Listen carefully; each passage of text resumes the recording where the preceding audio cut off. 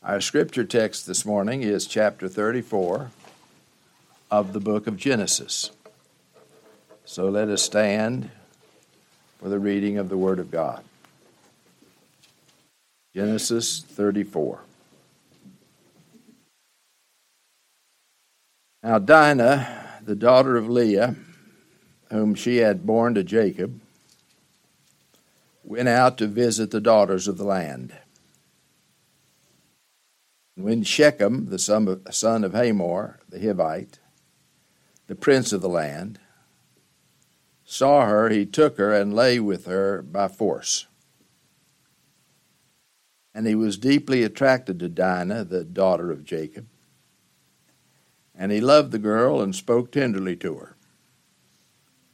So Shechem spoke to his father Hamor, saying, "Give me this young girl for a wife." Now Jacob heard that he had defiled Dinah, his daughter, but his sons were with his livestock in the field, so Jacob kept silent until they came in.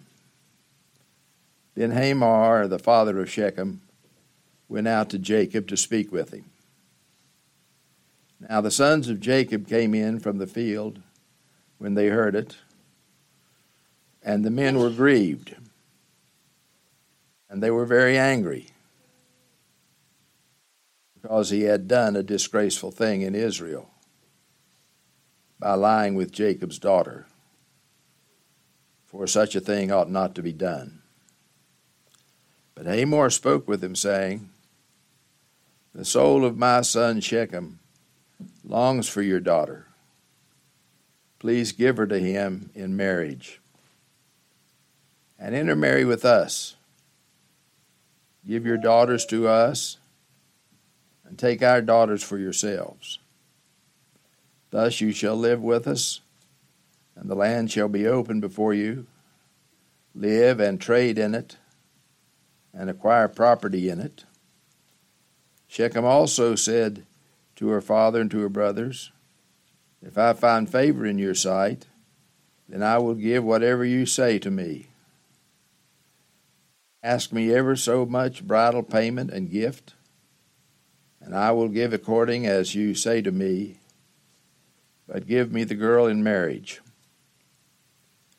But Jacob's sons answered Shechem and his father Hamor with deceit, and spoke to them, because he had defiled Dinah their sister. And they said to them, "We cannot do such a thing, to give our sister to one who is uncircumcised, for that would be a disgrace to us. Only on this condition will we consent to you. If you will become like us, so that every male of you be circumcised, then we will give our daughters to you, and we will take your daughters for ourselves, and we will live with you and become one people. But if you will not listen to us to be circumcised, then we will take our daughter and go." Now these words seemed reasonable to Hamor and Shechem, Hamor's son. And the young man did not delay to do the thing, because he was delighted with Jacob's daughter. Now he was more respected than all the household of his father. So Hamor and his son Shechem came to the gate of their city, and spoke to the men of their city, saying, "These men are friendly with us. Therefore let them live in the land and trade in it, for behold, the land is large enough for them. Let us take their daughters in marriage and give our daughters to them.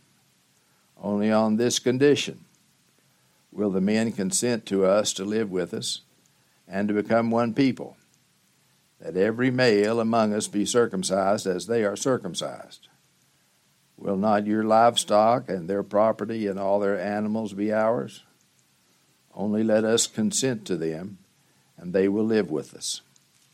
And all who went out of the gate of his city listened to Hamor and to his son Shechem. And every male was circumcised, all who went out of the gate of his city. Now it came about on the third day, when they were in pain, that two of Jacob's sons, Simeon and Levi, Dinah's brothers, each took his sword and came upon the city unawares and killed every male. And they killed Hamor and his son Shechem with the edge of the sword, and took Dinah from Shechem's house and went forth. Jacob's sons came upon the slain and looted the city because they had defiled their sister. They took their flocks and their herds and their donkeys, and that which was in the city and that which was in the field. And they captured and looted all their wealth and all their little ones and all their wives, even all that was in the houses. Then Jacob said to Simeon and Levi, "You have brought trouble on me by making me odious among the inhabitants of this land, among the Canaanites and the Perizzites, and my men being few in number. They will gather together against me and attack me, and I shall be destroyed, and my household." And they said, "Should he treat our sister as a harlot?" You may sit down.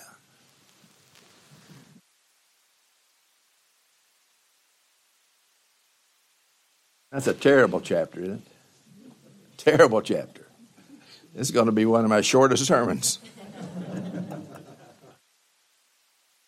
And last week, the chapter was so beautiful, wasn't it?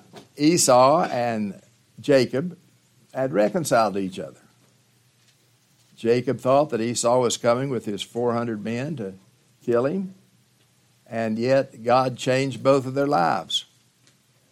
God changed Jacob's life by his special grace. God changed Esau's life by his common grace.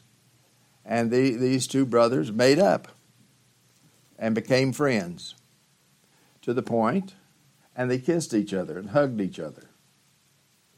Beautiful story. Jacob offered Esau a bunch of money to show him that he was sincere about being sorry for the way he treated him. And Esau offered Jacob 400 soldiers to protect his family while they marched through a land full of enemies. Jacob had to press Esau to take the money. Esau pressed Jacob to let his army of 400 men precede them into this land to protect them. But ultimately, Jacob refused. And the reason he refused the protection of Esau and his army is because he had learned through the years that you cannot blend the sons of the serpent with the sons of the woman. That God wants to keep separate those whom he loves from those whom he hates. So there will not be any blending or any synthesis between the church and the world. Because when the church starts looking like the world, God will treat the church like the world and bring his condemnation on it. So ultimately, even though they were reconciled, they went their separate ways.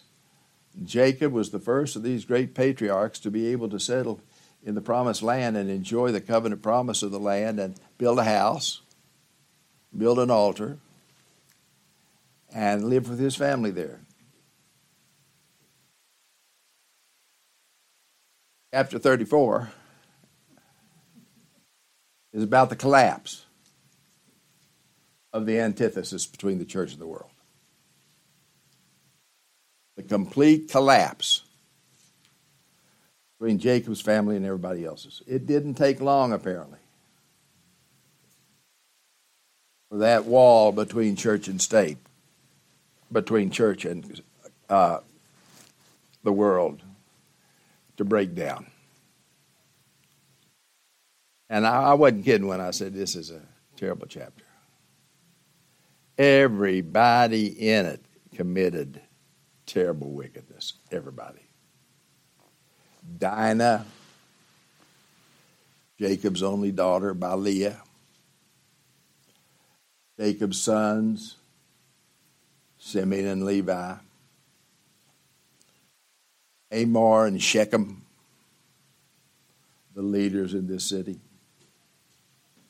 and even Jacob himself. They committed every kind of sin imaginable. They considered, this is an R-rated chapter, by the way.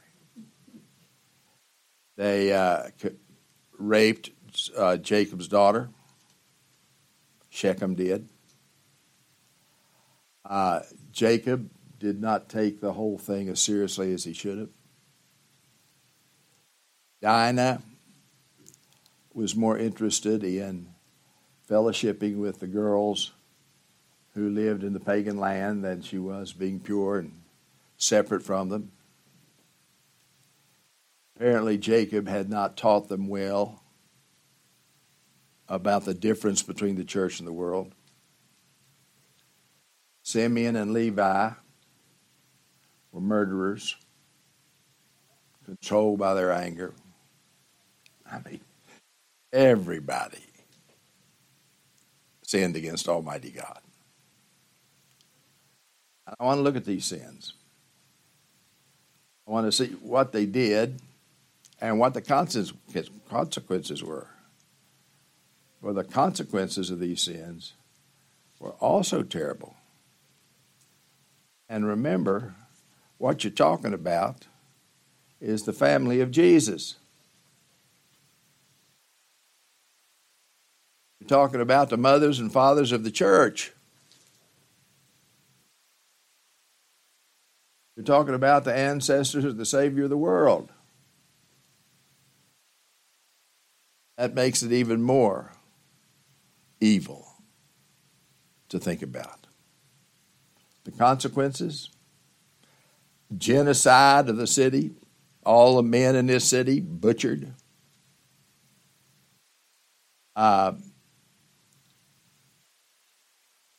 Jacob, as an old man later on, in his dying moments, cursed his two sons, Simeon and Levi. So, this is a great chapter to study.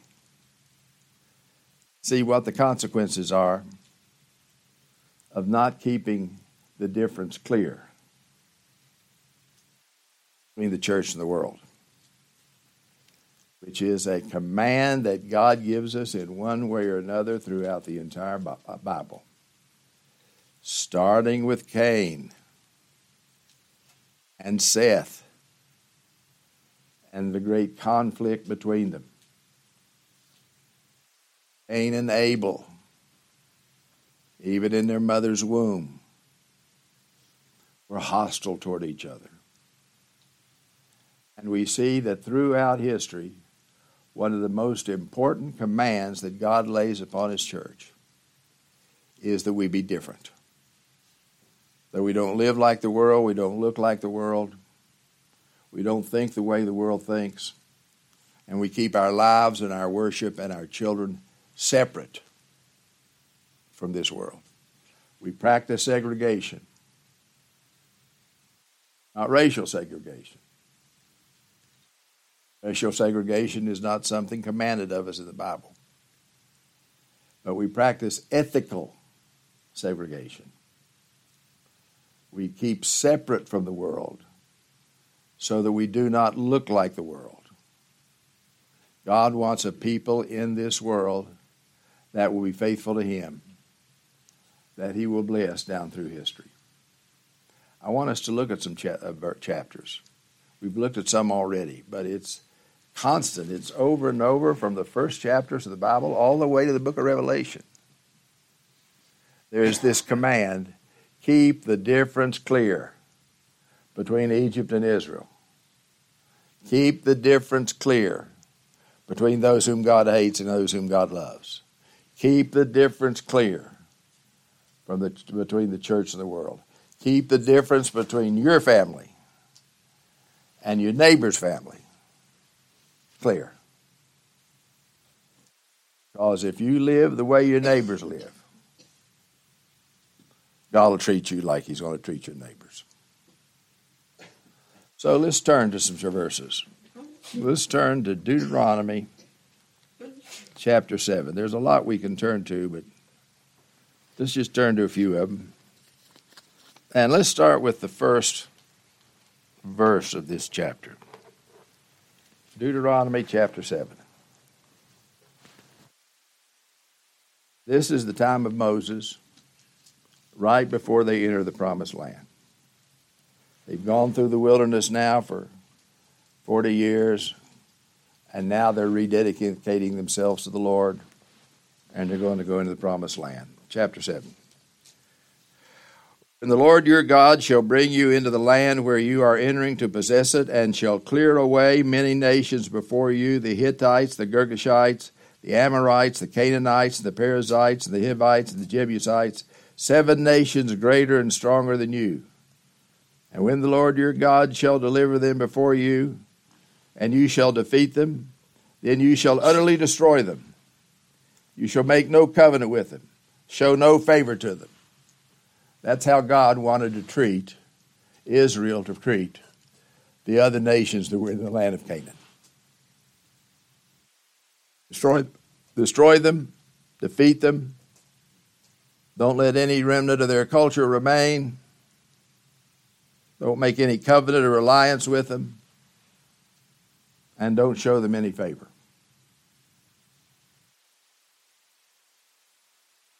You see how important this thing is to God, of keeping the antithesis clear. Furthermore, you shall not intermarry with them. You shall not give your daughters to their sons, nor shall you take their daughters for your sons.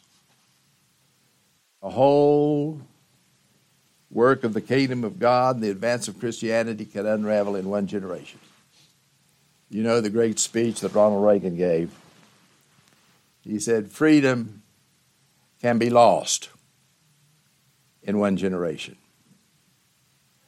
What he could also have said is Christianity and a Christian social order and a Christian moral order can also be lost in a generation. The children of Israel that went into the promised land with Joshua were probably the godliest generation of Israelites in the Old Testament. And by their second generation, they were worshiping Canaanite gods and intermarrying with Canaanite women. Now, God has blessed us through the years here at our church with all kinds of little babies. We are having babies all the time. Don't let your children intermarry with unbelievers. Their earliest days, before they can even understand you, tell them Christians should not marry non-Christians. And beat that into them, so that every now and then you ask them, should Christians marry non-Christians? Make them understand how important that is in their earliest days. Verse 4, why? Why are you supposed to not intermarry with them and be so aggressive toward them and not have any covenants with them? Verse 4, for they will turn your sons away from following me to serve other gods. Then the anger of the Lord will be kindled against you, and he will quickly destroy you. You start acting like the Canaanites. You start intermarrying with them. You start living with them, acting like them, and they'll turn your son's heart away from me. And then my anger will be quickly kindled against you, and I'll destroy you like I do the Canaanites. Verse 5. But thus you shall do to them. You shall tear down their altars. Forget religious pluralism. What do we have in this country? Well, we're a pluralistic nation. You have your own free will to worship whatever God you want to worship. Only problem is you don't have the right to worship any other God than one. God has not given anybody the right to worship any God but the one true and living God of the Bible. Therefore, you don't have any responsibility to protect anybody's alleged right to freedom of worship, any God they want to choose. You see, the sacred cow in this country is religious liberty. You can worship whatever God you want to worship, as long as you're sincere. God has given us the right and the freedom to worship according to our own choices. No, He has not. If you worship any other God than Jehovah, you will go to hell. That's what religious freedom is. Samuel Rutherford was the great Scottish preacher in the 1600s, and he said, religious liberty is God giving everybody the freedom to go to hell. So, you do not support or agree with letting people worship the gods of their choices. Verse 5, but this you shall do to them. You shall tear down their altars. You shall smash their sacred pillars and hew down their asherim and burn their graven images with fire. Let's put it in modern lingo. Mosques and Hindu and Buddhist temples should not be allowed in the United States. Allowing people to publicly worship the God of their choice is a crime. That's why we have such a problem with immigration. The Democrats will never solve the problem. The Republicans will never solve the problem, because they both believe in religious pluralism. But if we were to outlaw mosques, Hindu temples, Buddhist temples, etc., and not allow people to worship those false gods, it would cut down on illegal immigration right quick.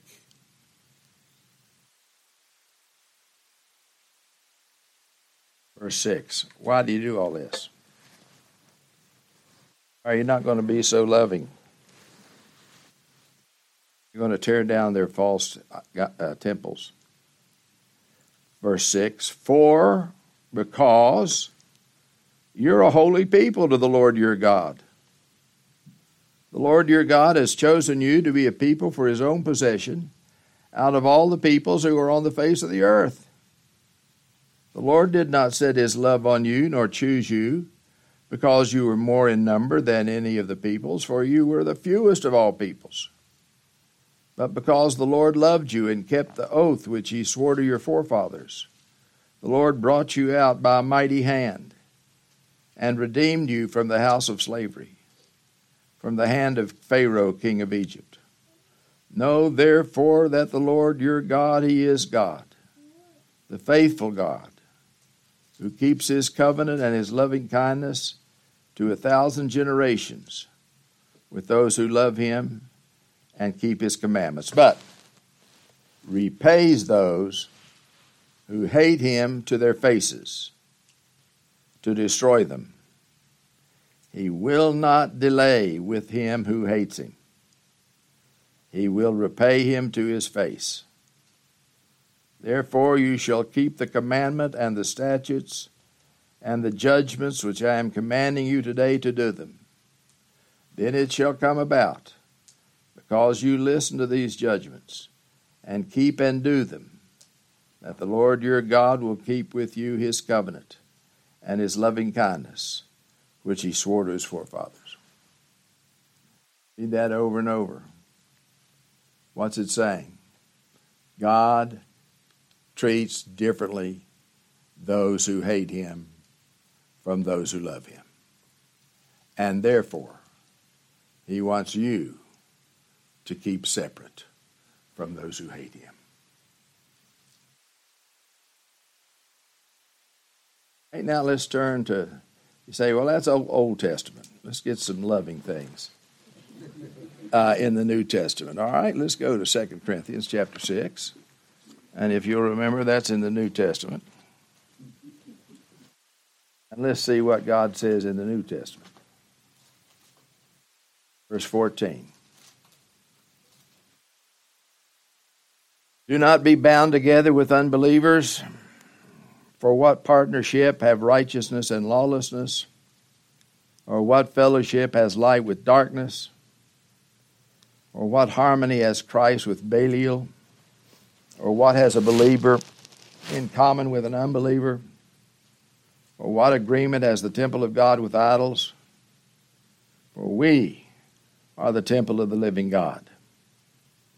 Just as God said, I will dwell in them and walk among them. And I will be their God, and they shall be my people. Therefore come out from their midst and be separate, says the Lord. Don't touch what is unclean, and I will welcome you. And I'll be a father to you, and you'll be sons and daughters to me, says the Lord Almighty. Turn to Revelation chapter 18. Revelation 18. And let's read verses 1 through 5. After these things I saw another angel coming down from heaven, having great authority, and the earth was illumined with his glory. And he cried out with a mighty voice, saying, Fallen, fallen is Babylon the Great, and she has become a dwelling place of demons, and a prison of every unclean spirit, and a prison of every unclean and hateful bird. For all the nations have drunk of the wine of the passion of her immorality, and the kings of the earth have committed acts of immorality with her, and the merchants of the earth have become rich by the wealth of her sensuality. And I heard another voice from heaven saying, Come out of her, my people, that you may not participate in her sins, and that you may not receive her plagues. For her sins have piled up as high as the heavens, and God has remembered her iniquities. Babylon is any culture built upon a principle of revolt against Almighty God. Could be America. And what is God's word to us? Come out from her. Don't imitate her culture. Don't imitate her goals. Don't dress the way she dresses. Don't raise your children the way she raises her children. Because everything about Babylon is evil and immoral. And if you play a part in that culture, and that becomes your culture, then God will treat you like he's going to treat Babylon. He'll treat your children and your grandchildren like he'll treat Babylon. So you see, from Genesis to Revelation, you have this call to keeping the antithesis clear. Separate yourself, not in any kind of isolationistic way. But don't live the way the world lives, and whatever happens, don't let your children live the way the world lives. And that was the great sin of Dinah. Let's go back now to 34. That was the great sin of Dinah. You wouldn't consider it a sin today. All she did was fellowship with the Canaanites girls. Go to parties with the Canaanite girls. You don't know anything about whether she was immoral or not. It says, now Dinah, the daughter of Leah, whom she had borne to Jacob, went out to visit and to fellowship with and to have a good time with the daughters of the land. What's wrong with that? She just wanted to have a good time with the other girls her age, doing what girls her age did, enjoying what girls her age enjoy. What's wrong with that? It's destroying the antithesis. These were pagan girls. And she was disregarding the wall between her and them. Completely disregarding the fact that God had put a difference between her and all the rest of the young girls her age in the land of Canaan. That's devastating. It breaks my heart when I see young women from sound churches, teenage women, little beyond teenage, love being with non-Christian girls more than they love coming to church and being with Christian girls. And these girls don't have to be overwhelmingly evil. They're just not Christians. And they don't live the way a Christian lives. And their priorities are not those of Christians. Our girls get their standards of dress from the girls of the land. Girls get their preference for music from the girls of the land.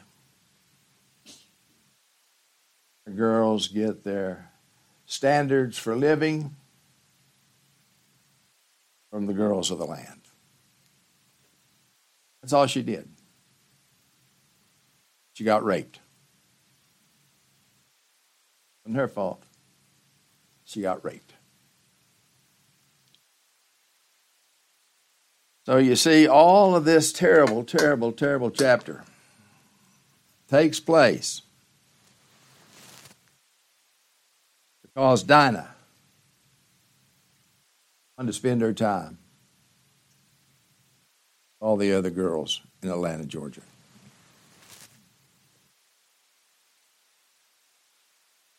She did.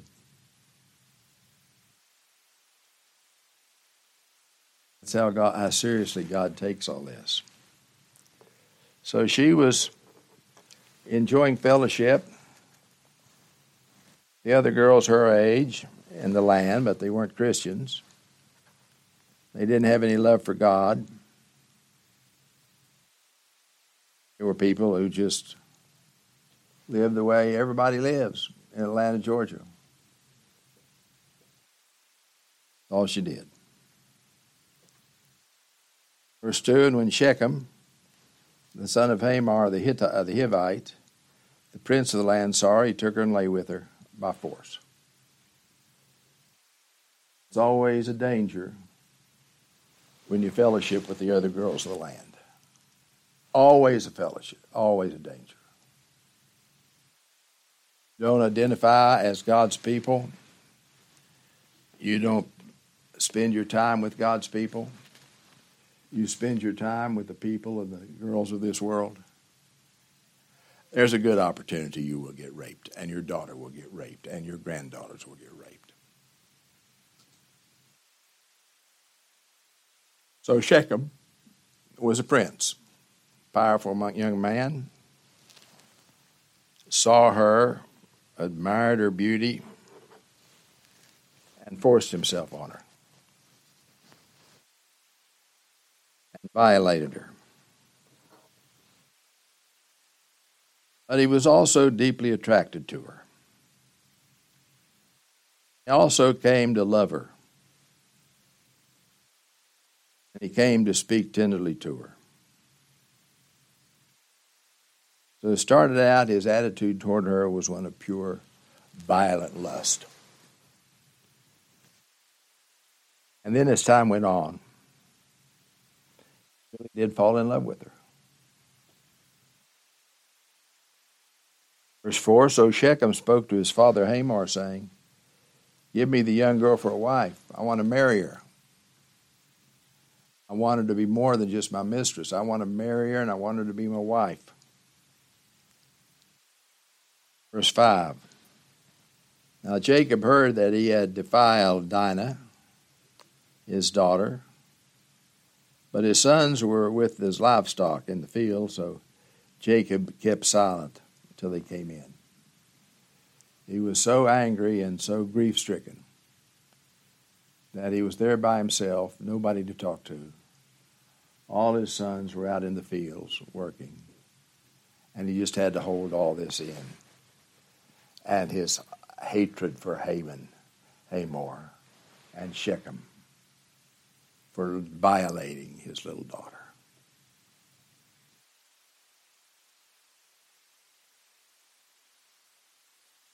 Verse 6. Then Hamor, the father of Shechem, went out to Jacob to speak with him. If there's anybody that had any conscience, it was Hamor. It was the father. Now he's embarrassed about what his son did to Dinah. So he goes out to Jacob to try to make things right. Verse 7. Now the sons of Jacob came in from the field when they heard it, and the men were grieved, and they were very angry because he had done a disgraceful thing in Israel by lying with Jacob's daughter, for such a thing ought not to be done. Rape's called violation for a very good reason. Verse 8, but Hamor spoke with him, saying, the soul of my son Shechem longs for your daughter. Please give him to her in marriage, Jacob. And intermarry with us. Give your daughters to us, and take our daughters for yourselves.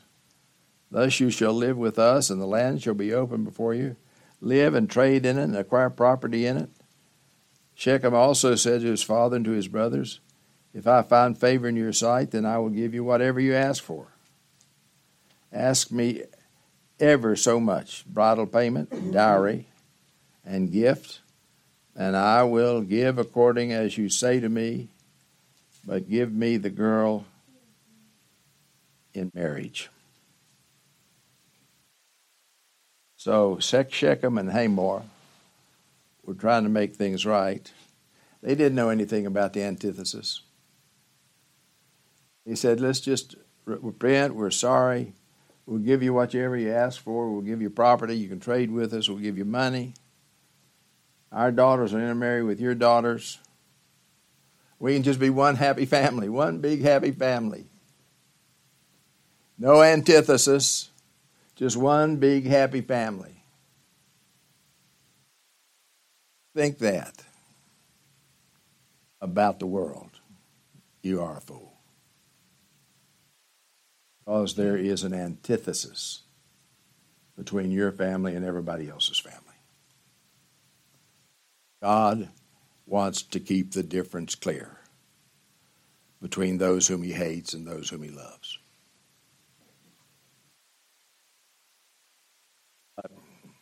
Hamor just wanted everything to be happy. And verse 13, but Jacob's sons answered Shechem and his father Hamor with deceit, and spoke to them, because he had defiled Dinah their sister. So now Jacob's sons are out for revenge. They're consumed with anger. Their anger has no restraints. Shechem and Hamor must be punished for defiling our sister.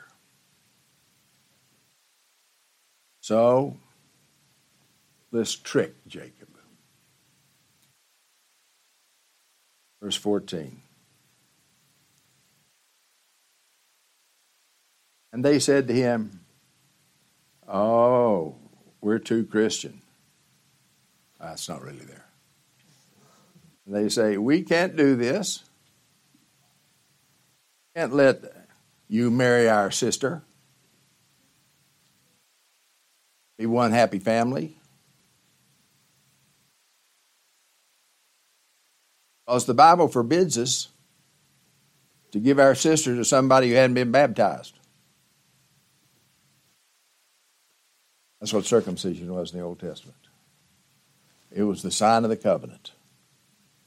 It was the brand that God put upon his people in the Old Testament, like baptism is the brand in the New Testament, identifying them as God's special people. They're not to make covenants with the world. So now these brothers are acting so spiritual. They say, well, we can't do all this because God requires our sisters to marry only people who bear the sign of the covenant, the sign that they belong to God. We belong to God, and we're God's special people. So we're not going to let our sister marry somebody that hadn't been circumcised. Verse 15. Only on this one condition we will consent to you. If you'll become like us, and every male of you be circumcised, then we will give our daughters to you, and we will take your daughters for ourselves, and we will live with you and become one people. They didn't understand a thing at all about circumcision, did they? They didn't understand one thing about covenant. They didn't understand one thing about God's grace. They understood nothing about how Christians are to be separate from non-Christians. They said, just be circumcised, and everything will be okay, and then you'll be able to marry our daughters, and our sons will be able to marry yours, and we'll all be one happy family with no antithesis.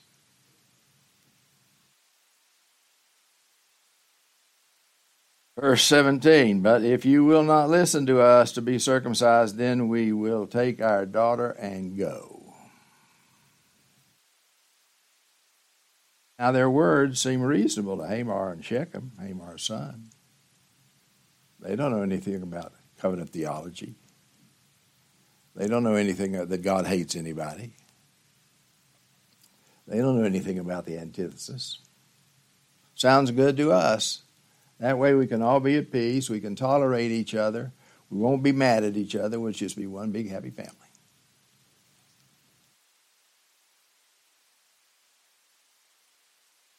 Verse 18, 19.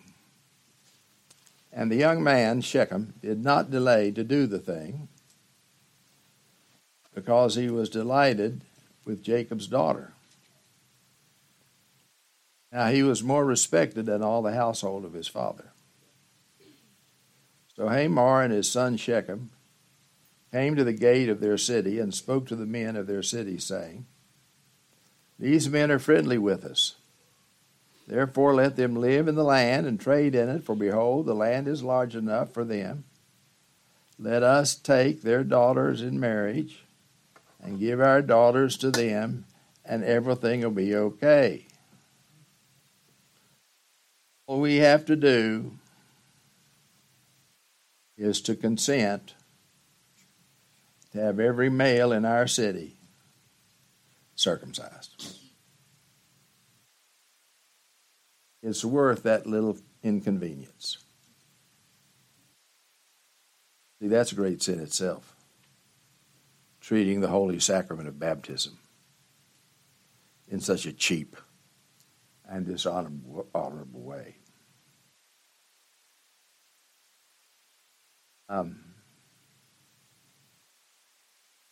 Verse 22.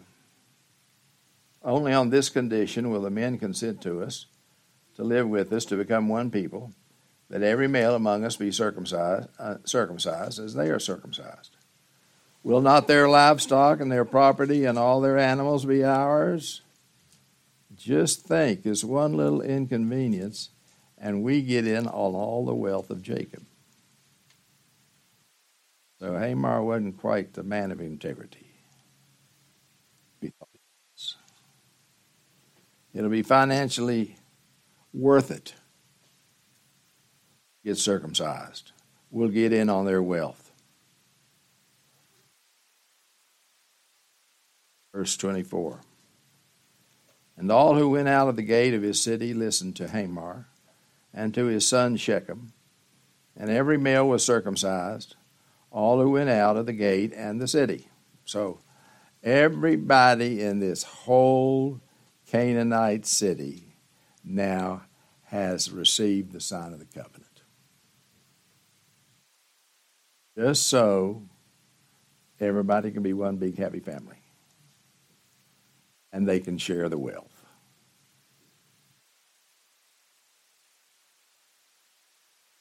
Verse 25. It came about on the third day, which medical experts say is the day in the whole process of circumcision when the male is in great pain, pretty helpless, pretty weak. Now it came about on the third day when they were in pain that two of Jacob's sons, Simeon and Levi, Dinah's brothers, each took his sword and came upon the city unawares and killed every male in the city while at their weakest moment. So getting them circumcised was simply to get them weak so they could go in and commit genocide. This is the church.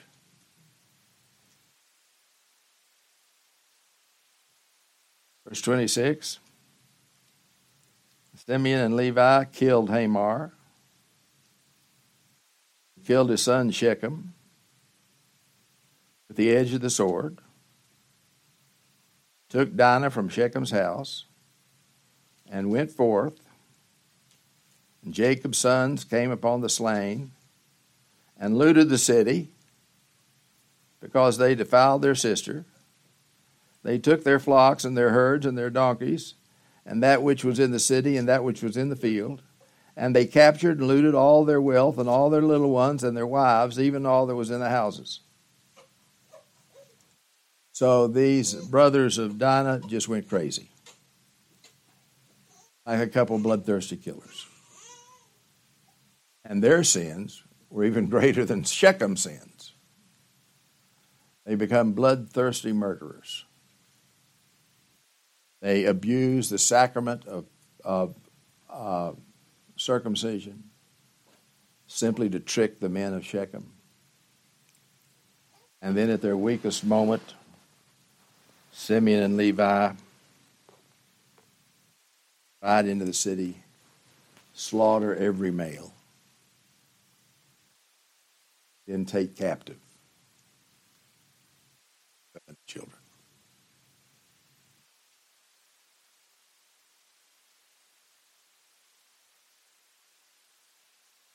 Verse 28.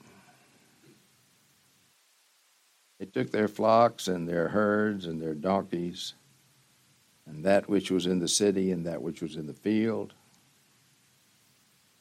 captured and looted all their wealth, and all their little ones and their wives, even all that was in the houses. Jacob said to Simeon and Levi, "You brought trouble on me, boys." That's a real strong rebuke, isn't it? Brought trouble on me. I'm making me odious among the inhabitants of the land, among the Canaanites and the Perizzites, and my men being few in number. They will gather together against me and attack me. I'll be destroyed. Not my household. Great faith. Great self-centeredness. But they said, "Well, Daddy, you don't want us to treat our sister like a harlot, do you?" They deserved to all be killed.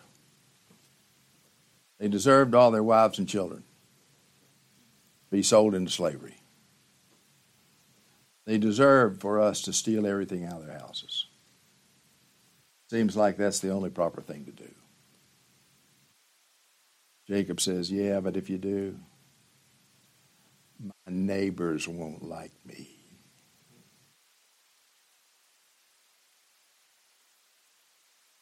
Neighbors shouldn't like him at first anyway.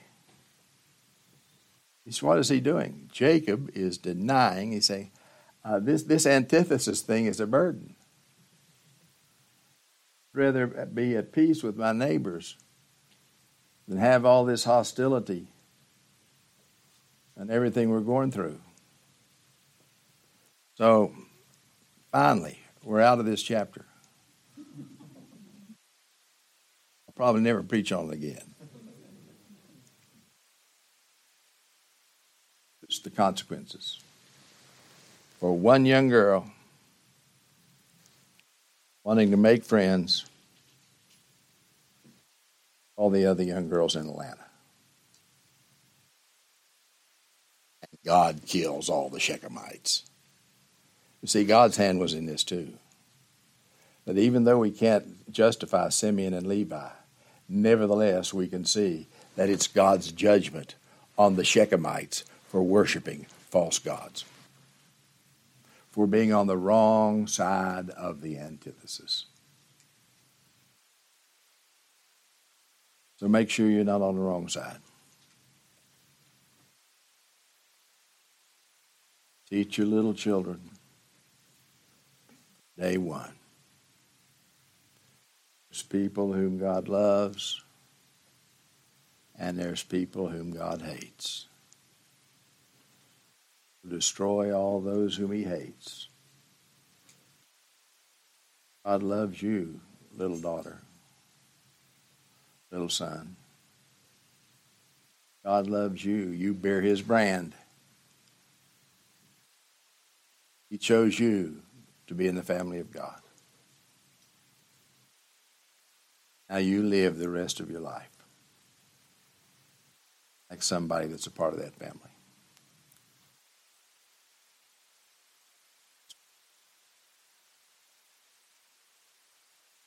Lord, what a weary chapter that is.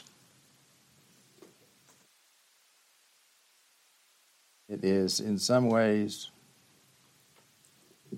very discouraging. See how the people of God, the covenant people of God, lived during the time of Jacob. It's not only a discouraging time, it's also an encouraging time. Because nobody got away with anything. Sovereign grace upon your people, and you deal with your enemies with justice.